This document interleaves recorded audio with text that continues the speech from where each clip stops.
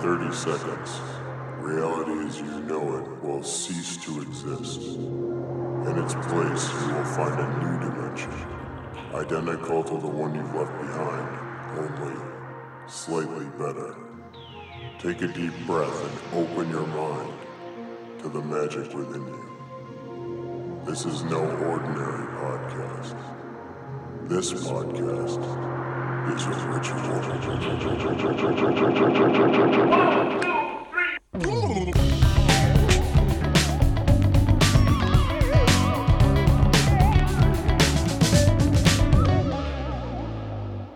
In the comic strip Calvin and Hobbes, there was a recurring gag where Calvin would be forced to endure something unpleasant, and when he complained or asked why he had to do it, his father would say, "It builds character."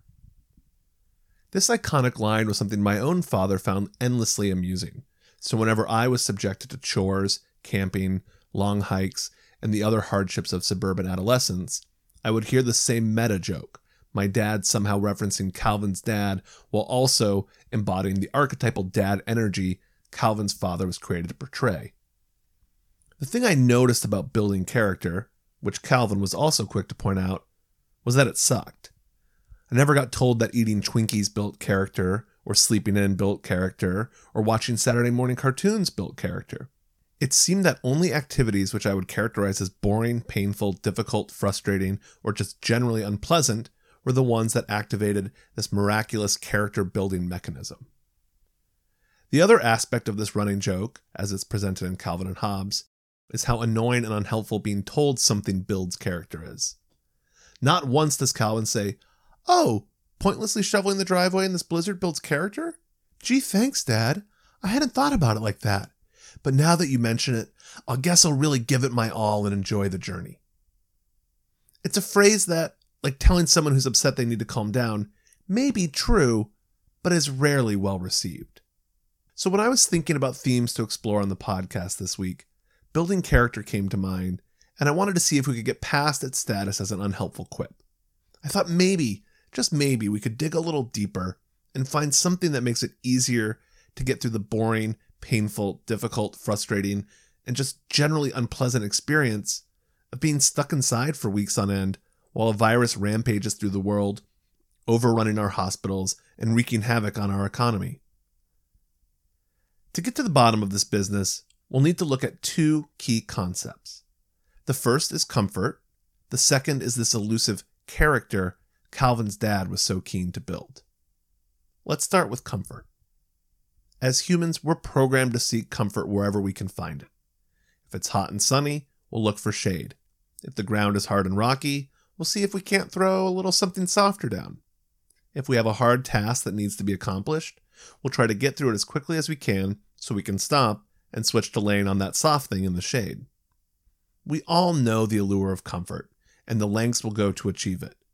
But once we reach it, once it's ours to savor and enjoy, that's when a strange paradox comes into play.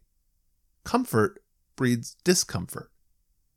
Work on your feet all day and nothing feels better than collapsing into a bed. But roll around in bed for an entire weekend, binging TV and slamming snacks, and you'll soon feel sore and tense. But when that moment comes when you know you've been in bed too long and you'd probably feel better if you got up and moved around, it's still so much easier to play another episode than it is to motivate yourself into action. Because, in a way, motivation is like water. It seeks the low places. When we're in a place of true discomfort, we'll work our asses off to secure shelter, food, or the cessation of labor. Our motivation is like a roaring stream rushing down the mountainside, leaping over rocks and logs and any other obstacle foolish enough to stand in the way of the comfort we seek. But once we find that comfort, the low place where our mighty motivation can sit for a spell, suddenly it becomes a stagnant pond, and it's difficult to get it to do much of anything. Everyone's own innate motivation varies, but I reckon you've experienced this in one form or another. Hunting for a job when you've already got one, even if you don't really like it, always seems to take longer than hunting for a job when you're out of work and your savings are dwindling fast. Or trying to wake up early on a weekend when there's no real reason, versus hearing your alarm when you know if you don't get up this instant, you'll be late. Now again, everyone's motivation differs, but for many of us, the key to getting up and out of our comfort is the threat of even greater future discomfort. Missing a deadline, sucking at the show, having a date to your pigsty of an apartment. We leverage the looming threat of consequence, disappointment, and embarrassment to break comfort's seductive allure. Years ago, I lived in Austin, Texas, which can be a very comfortable town when it feels so inclined. Trying to work on a project when my friends were down the street drinking beers poolside brought out the worst aspects of my own innate procrastination. Of course, there's plenty of hardworking people getting stuff done in Austin, but I found resisting the temptation to eat breakfast tacos and start day drinking at 11 a.m. difficult to say the least. When I moved to New York City, an old friend asked me why I was leaving Austin. Wasn't Austin supposed to be super chill? Why would I leave that for the hustle and bustle of New York? I looked at them and said, I'm just tired of trying to do sit-ups in a hammock. That's why Austinites call it the velvet rut. When things are easy, it's damned hard to do something hard.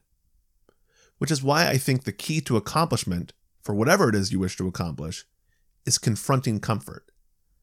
That doesn't mean we all need to do 1,000 push-ups in a muddy field or sleep on a bed of broken glass, but discovering which forms of discomfort are actually motivating for us, which force us to move out of comfort and strangely makes us feel good, versus which forms of comfort are secretly velour coffins, smothering us in plush ease until we realize this actually feels quite bad.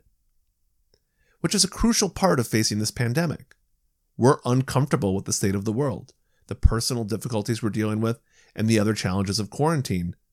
But we're also living out the fantasy of a never-ending snow day, stuck at home with beds, couches, and infinite streams of bingeable content begging for our attention. Maybe we started quarantine with big plans for how we'd use this time to learn a new language, practice banjo, or finally work on that album.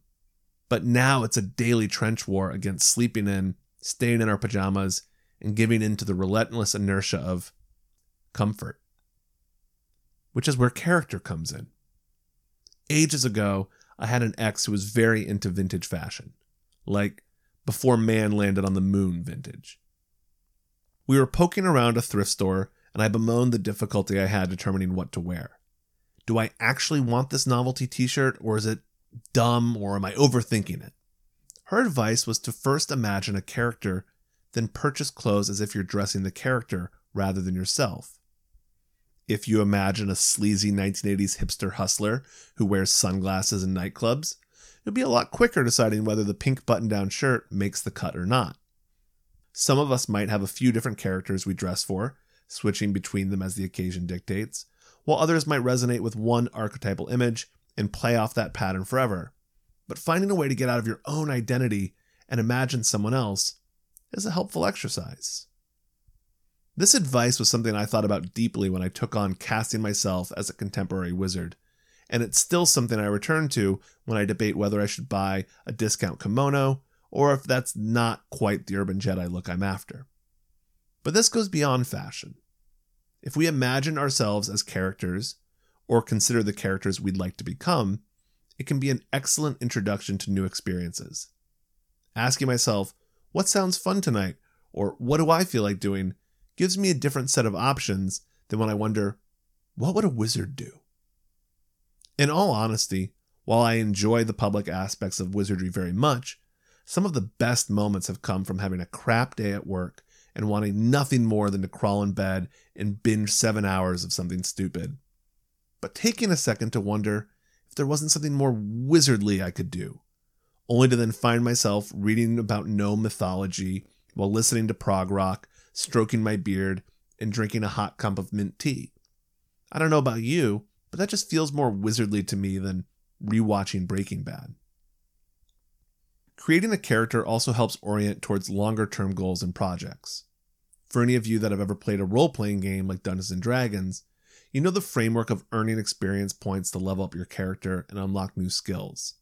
When thinking about all the things I'd love to learn or do, I get overwhelmed.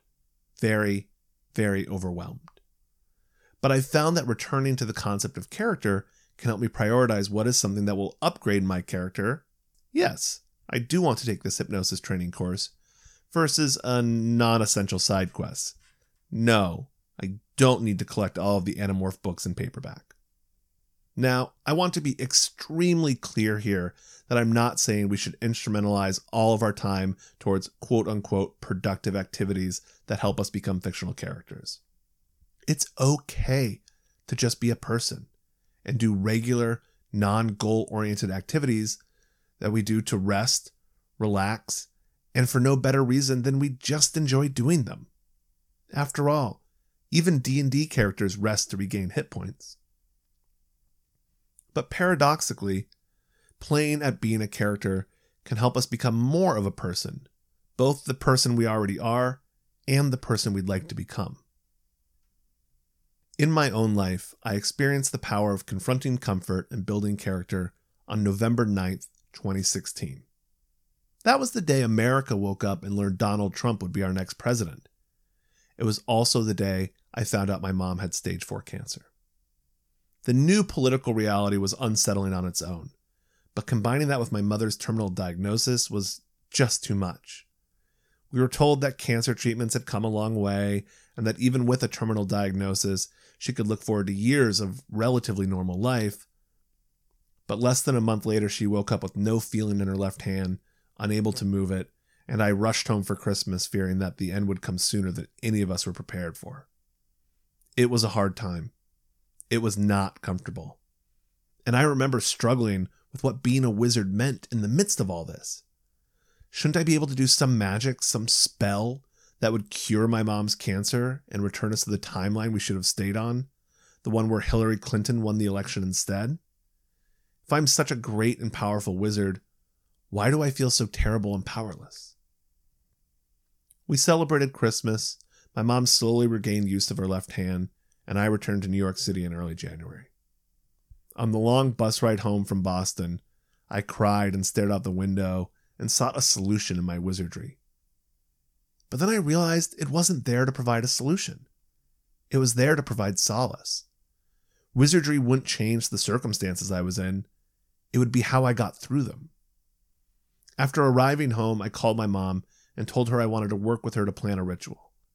Something her friends could be there for, along with her, a living funeral of sorts. She loved the idea and asked that we wait until it was closer to the end to start planning. For right now, she wanted to focus on feeling better and getting healthy enough that she could walk her dog around the lake with her lady friends again. Over those next months, my mom started feeling better, and so did I. Not all the time. There were plenty of difficult moments confronting uncertainty and despair, but asking myself how I could bring my wizardry to bear on supporting my mother, my family, and her friends made a difference. But there was still the fear of when it would change, when I'd have to confront the difficult moment of watching her pass right in front of me. The idea of it seemed absolutely unbearable. I think all of us who had plans for this spring that weren't stay inside forever understand the truth of the line, man plans, God laughs. My mother continued to do well until suddenly she didn't. That summer she had a stroke. At first it seemed like she'd recover, but by the time I'd gotten back home, she'd already slid into rapidly advancing dementia. The idea that we would collaboratively plan a ritual celebrating her life was smashed upon the sharp rocks of reality, but I knew that my role, my character, was about bringing people together to honor and understand the immensity of this moment, so that's what I decided to do. I invited a group of my mother's closest friends, and we had a small event while she lay in home hospice, her home office now rendered as a dying bed. She was uncommunicative by then, but her friends had a chance to sit by her side and say goodbye, and then we all gathered together in the living room to tell stories about who my mother was and what she meant to us all. Sitting there, it was strange to realize that these moments I'd feared the most, the ones wrapped in uncertainty, having arrived, were now the realest moments of my life. Forced to deal with the uncomfortable, we have an endless capacity to engage with our core values, with who we want to be in this life, and to let those strengths shine through. It's not all as glorious and poetic as I'm making it sound. There's a lot of raw, ugly crying in the mix as well. but the glory and the poetry are a part of it. So that's what I wanted to try and put into words in this podcast. Building character isn't fun. It's boring, painful, difficult, frustrating, and just generally unpleasant.